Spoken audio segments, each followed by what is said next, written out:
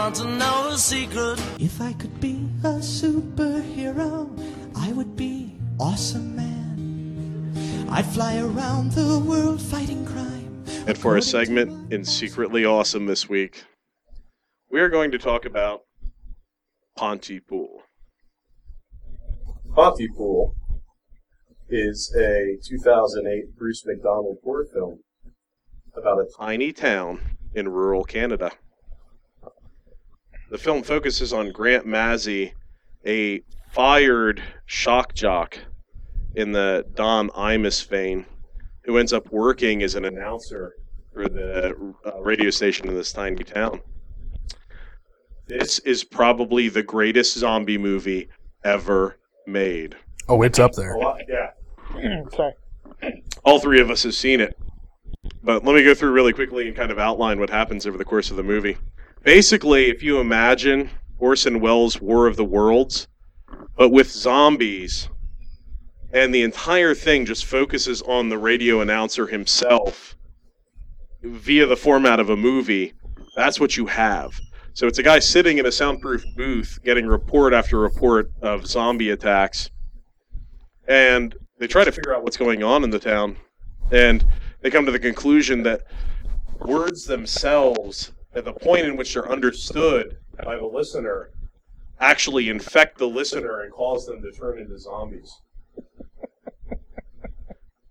Jeff is laughing. Why? Is it because it's ridiculous? No.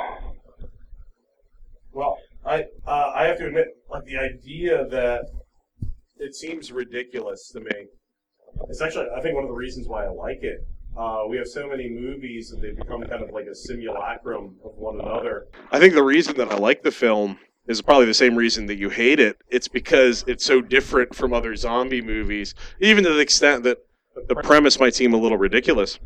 The guy, Grant Mazzy, is stuck in this little radio booth. Studio. Right. The zombie premise is already ridiculous enough as it is, so why go further? Yeah, well... Why not? No, yeah, I would say the exact same thing. Why not go further? I just think it's a how about this? Like, the answer to why not go further, you know, you can sum it up because it's like all the zombie movies, it's the same plot over and over again.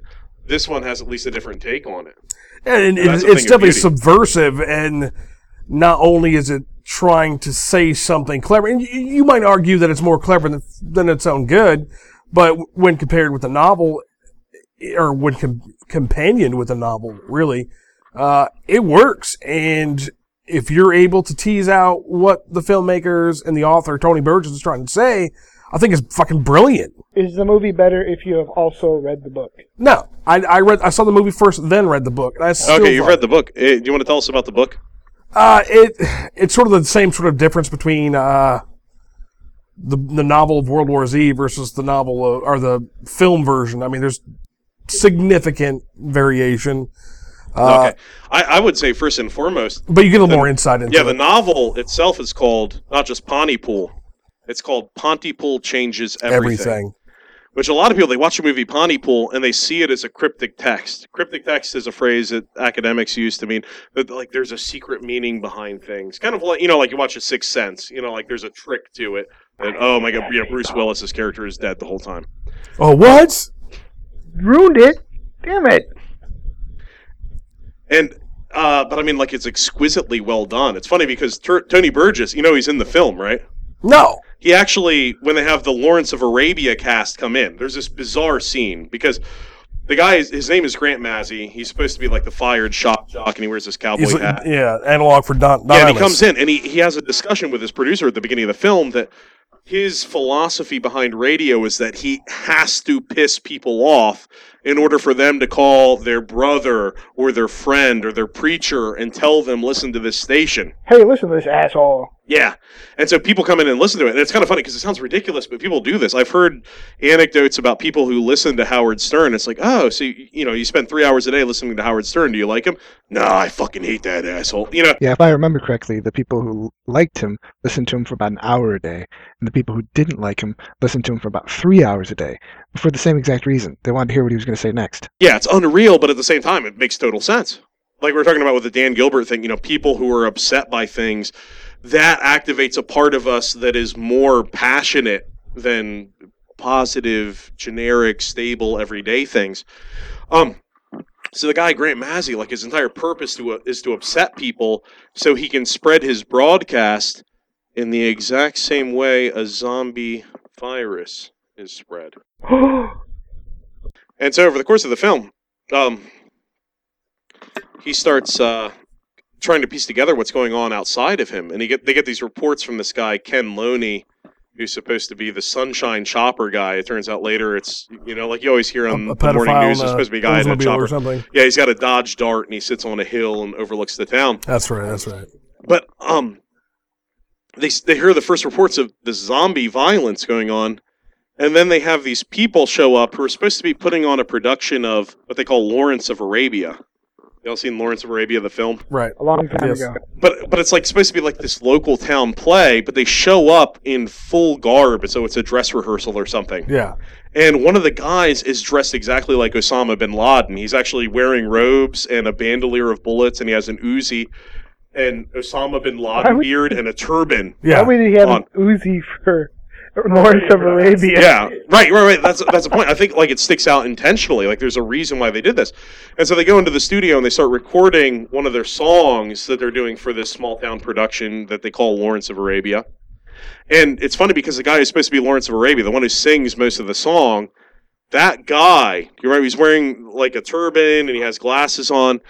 That's actually Tony Burgess himself, the guy who wrote the novel and the screenplay. If you think about Tony Burgess, what does he represent? So it's supposed to be like the scene is what you're supposed to target in on. If you think about Tony Burgess himself, like, why is he there? Well, what was Lawrence of Arabia? Have you all seen the film? Yeah. It's supposed to be about an English guy who can't decide whether he's English or whether he is an Arab. Like, he's stuck between two worlds. Like, it's about the crossing over from one completely different world into another. It's about transferring from one universe to another. And if you think about the nature of language, it's the same way. I kind of promised myself I was going to talk about like postmodern philosophy and stuff. But if you ever read like Jacques Lacan, they talk about, the nature of not just the other, but the radical other. Like everyone around us, like we kind of pretend like we understand the words that each other is saying, but everyone is so completely distinct in their manner of understanding those words. You are a completely different creature from a completely different universe. You'll find that many of the truths we cling to depend on a certain point of view. Yeah, like I say the word pig, and I'm thinking of like a brown hog. Bacon. And Jeff is thinking of, like a pink cartoon. I'm thinking from bacon. Animal Farm. I'm thinking bacon. And Buchanan is, and Buchanan is thinking about a police officer, and somebody else is thinking about a messy person. That was true. Yeah. Mind reader. Right. So, like, language itself is continuously failing us. Like, it makes us feel like we're bridging the gap from one person to another. Yeah.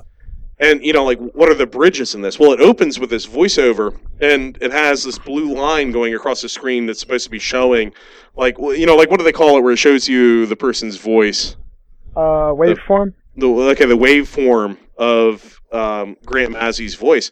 And originally, it was supposed to be that was going to be the entire film. Have you guys ever heard this? No. It was just supposed to be the blue line with the waveform of his voice, and then they're going to film it like a radio play. That would have really kind of sucked. Yeah, well, actually, they have a radio play version of it. You can find it. I think the BBC formatted it, but it's on YouTube. It's like about an hour long. It's about like a half hour shorter than the film because they cut out all the scenes where there's no talking. Right. But it's just supposed to be like his radio broadcasts and stuff. But the thing was designed initially as a radio play. That was how it was immediately, first engendered in Tony Burgess's mind. All right, so eventually evolved into a movie. Yeah, as far as the language thing, I mean, everything is sort of isolated to these terms of endearment, and well, that's one of the theories they come up with. But it's interesting because I think everything is supposed to center around Grant Mazzy himself, because the terms of endearment, like, what is the first one that they hear? It takes place on Valentine's Day of all days, and they end up with this idea that it's the terms of endearment are infecting people. So if you call your wife honey, that it's turning her into a zombie somehow. Boy, that writer must have been burned in love.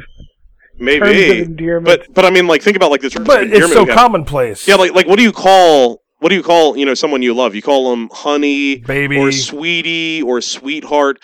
Like, these are all terms. It's funny because they're figurative terms that mean like you're so good I could eat you. Like honey, like you physically taste sweet. Sweetheart. Yeah, you know, like a heart is something you eat out of an animal for sustenance, and sweet, like it tastes good. Like you call someone sweetie, like you're saying like you physically taste good. Right.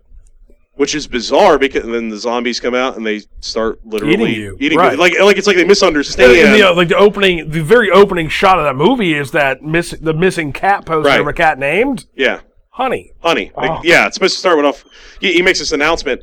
And the gist of Grant Massey's initial announcement in the opening credits is supposed to be like, he talks about this lady whose name is Colette Piscine, and she crashes on a bridge in Pontypool. And the name of the bridge is the Pont du Floc, because it's Canadian, so everything is half English, half French. Of course. So, and Colette is close to culotte, which is the French word for panty.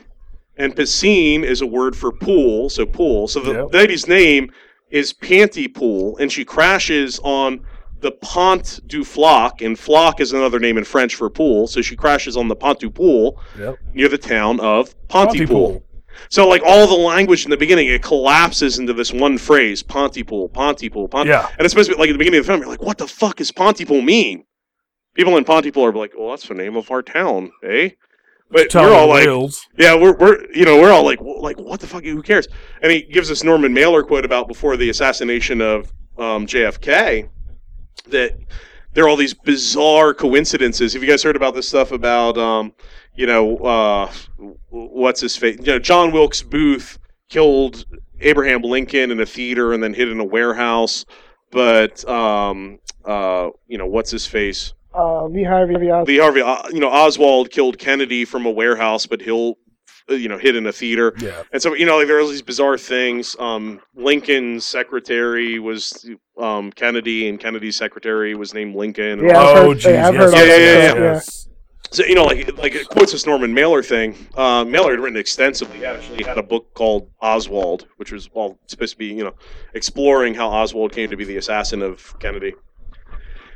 And so, like, it's a bizarre, just clusterfuck of language, and that seems to be what originates everything. In fact, the guy, Grant Massey, is listening to this broadcast as he's driving into work one day, and it's supposed to be like a pre-recording from the previous day. Very early morning hours, and they're replaying what he said the previous day. And this lady, when he's at a stop sign, she comes up and starts pounding on the window, and he lowers the window, and this woman just says, "Blood, blood, blood." And he's like, "What?" And she's like, "Blood." And then she just backs away into the darkness and disappears. Like, who are you? And it just echoes with the woman saying, "Are you? Are you? Are you?" She's supposed to be like the first victim in the town. Yeah. There is a baby present. Just in case you were wondering. Okay. All right, so I think that wraps up the so Secretly Awesome, and it's a fucking awesome movie, guys. Right, the guy's name is Grant Massey, which, like Tony Burgess himself is a linguist, and he'd studied not just the idea of like postmodern linguistic philosophy, but he also had studied a lot of pathologies related to failure of language. So, like, I don't think it's out of line. Like, I went through it and I was thinking about every name, almost like every word that's used in Pontypool. Like the guy's name, the main character, his name is Grant Massey. Now, what does grant mean? If you grant someone something, it means you give it to them. What does Massey mean? Well, it's derived from the word mice in medieval English, which means confusion or trouble. This is where we get the word maze from. So he's supposed to be the giver of confusion. Ooh. The woman, her name is Sydney Briar. Oh, yeah. Sydney is actually a name that it's related to English nobility, but it means sitter by the island, is what Sydney literally means. And briar is a word that means troubles, like we talk about a briar patch. That's where it originally comes from. So she's sitter by the island of troubles. She's literally, most of the movie, she's sitting right outside of the booth where Grant Massey, the giver of confusion, is sitting. And like his entire thing is, I want to piss people off and upset them. And so it's all about, the use of language as a weapon. And I think the scene we were talking about where Tony Burgess comes in, like, we can't discount it because it's supposed to, it's superlatively racist. How would you guys describe it? Like, they come in and it's like kids wearing black shoe polish to look like Arabs. On radio, mind you. So I'm kind of thinking, the Western sort of doctrine of hating Arab, supposedly Muslim fundamentalists. This is supposed to be like an acute example of what they're talking about in Pontypool. But we subvert language to turn it into a weapon to use against others. Double speak. Yeah, right. Exactly. So I think it's supposed to be that. Well, I mean, as far as dropping leaflets on Iraq after the 2002. I mean, this is the kind of thing that happens. Words, as far back as we know, have been used to subvert those in power. Yeah, they talk about change someone's perspective. I hate to be racist towards people who served in military service for our country and so on and so forth. But I mean, like if you talk to people, like Marines who've come back from Iraq and stuff, you ask them what did you call the people? And you hear towel heads and camel jockeys, and some surpassingly racist sniper things. Guy called them savages. Savages, yeah.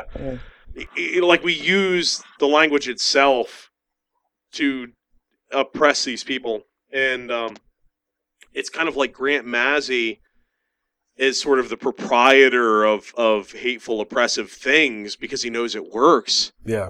He sort of becomes a central figure of this. He's kind of like the Typhoid Mary because he never actually gets infected over the course of the film, but it seems like he's infecting everyone around him. All right. That's good, man. That's solid. Yeah, hey, let me ask one more thing. What did you guys think of the epilogue at the very end, the coda after the credits? Did you watch that? Hey. It's they're like in a restaurant and they're on some sort of like Bonnie and Clyde. Yeah, it looks like something from a Tarantino film. Yeah, it's bizarre. Where it starts happening somewhere pretty far away, right? Yeah, it looks like it's in a sushi bar. They have all kinds of bottles of sake. But it's like thousands of miles away. Well, that's how it looks. And it's real stylized. It looks like something out of Sin City or 300. It's got that stylized comic book look to it. Even the dialogue is. Yeah, let me say something that really pisses me off. I've watched it a couple times on Netflix on TV, my actually television, and you can see the ending. When I watch it on my computer, Netflix cuts off the ending halfway through the credits.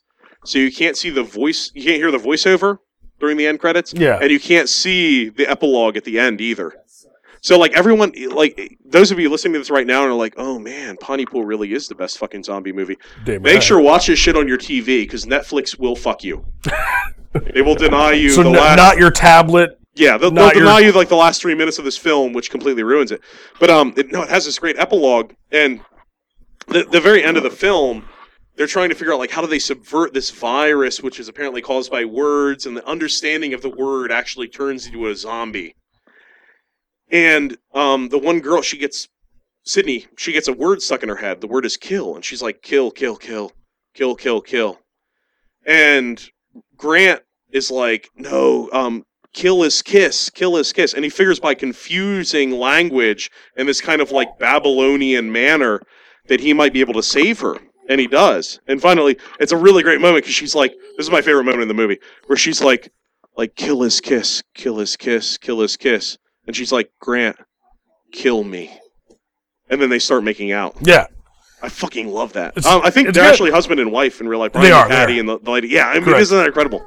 It was unfucking real how cool that moment was. It is. And then, Sidney Brier. Yeah, the end of the film, it's strongly implied that they're both killed. And then you have this. Well, the repeat of the Sidney Brier is alive, because that takes up most of that last 5-8 minutes of the movie. Right, where they're trying to draw the zombies away, so they record this phrase, and it's really it's impossible to replicate how creepy it is. It's like, Sidney Brier is alive. I know, I dropped Sidney Brier's alive, and so few people get it. It makes me so disheartened. But they broadcast this through the radio station, including the loudspeakers outside, and the zombies are kind of drawn to it, and this is sort of their escape plan. But the epilogue after the film is weird because, right before that, they have all these radio broadcasts talking about what had happened in Pontypool. So it's people who are like, oh, yeah, I had a friend who was infected, and he said it was the craziest thing that ever happened to him. And it's all these like different radio like you're experiencing the thing only through radio broadcasts. And it has this guy, Nigel Healing. It's kind of a brick from earlier in the film. He's supposed to be a BBC broadcaster. And he talks about events in Pontypool have settled. Canadian riot police have come out and been able to quell the unrest in Pontypool. But then he starts repeating it. Pontypool. Oh, yeah. Pontypool. I remember that. Pontypool. And it gets hung up on the word, and it reminds me of the novel that Buchanan was talking about earlier. What is the actual title? Pontypool Changes Everything. I think it's supposed to be like that phrase. This is another failure of language. Like you think the events of Pontypool, the zombie outbreak is what affects everything. No, like it's literally the word Pontypool fucks everything up. That's what changes everything, right. Is the word Ponty, because it means anything you want it to mean. That was the opening voiceover that Grant Mazzy gave. And so the BBC guy says Pontypool changes. He says Pontypool, and he gets hung up on the word, and then it cuts to the epilogue, and it's black and white with Grant Mazzy and Sidney Breyer sitting there, and she's wearing a kimono, and they're like in a sushi bar. Yeah. And it's like this weird, like you see snow outside, but it looks like a window that's projected. It looks like a giant flat screen TV. It's very stylized. Everything's black and white. And they talk about, I can't remember if it's Sidney or if it's Grant himself talks about, I think it's Grant. He says, everyone spends all of their time trying to figure out black and white. What does he say exactly? He says, leaving the world behind to figure out what they believe is black and white. The only other black and white scene you see in the film is you guys remember this? It's the obituaries. There's a segment that's like the midpoint of the film. Oh, they start giving these like imaginary obituaries, which are impossible for the people in the studio to know. Yeah. Like even some of the last names are Drummond, which is the name of the engineering girl who works in the studio. She's supposed to be a veteran of Afghanistan. Right. And her name is Drummond. So it's like obvious, like they don't actually know the names of these people. It's just like this weird obituary. It's almost like somebody gave him a script, like Ron Burgundy, like they gave him a script to read, but he doesn't actually know what the words mean. Yeah.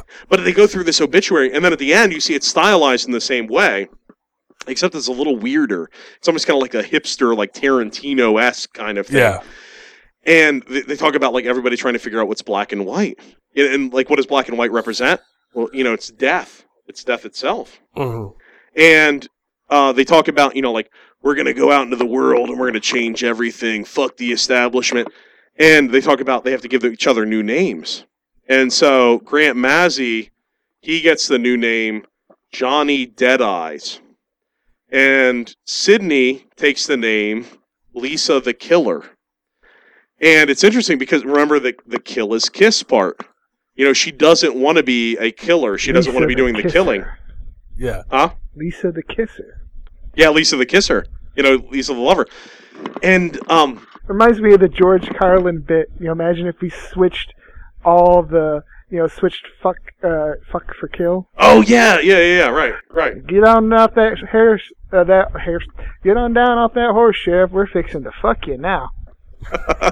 But, it's weird because it's sort of like if Grant Mazzy is the ground zero for everything, he's been literally the killer the entire film. But this final subversion that, the producer of the show becomes the killer and he becomes Deadeyes, he becomes the killed. And then, what's the very end of the film? She starts to talk and he goes, shh! Is that where you get that from? It's not even like SHHHA, it's like SH. He's like, shh! Yeah.